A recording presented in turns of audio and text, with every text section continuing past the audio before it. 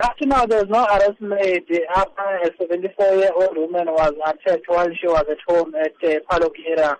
Around 10 o'clock, the woman was at home when she was allegedly attacked by unknown suspects and she was murdered.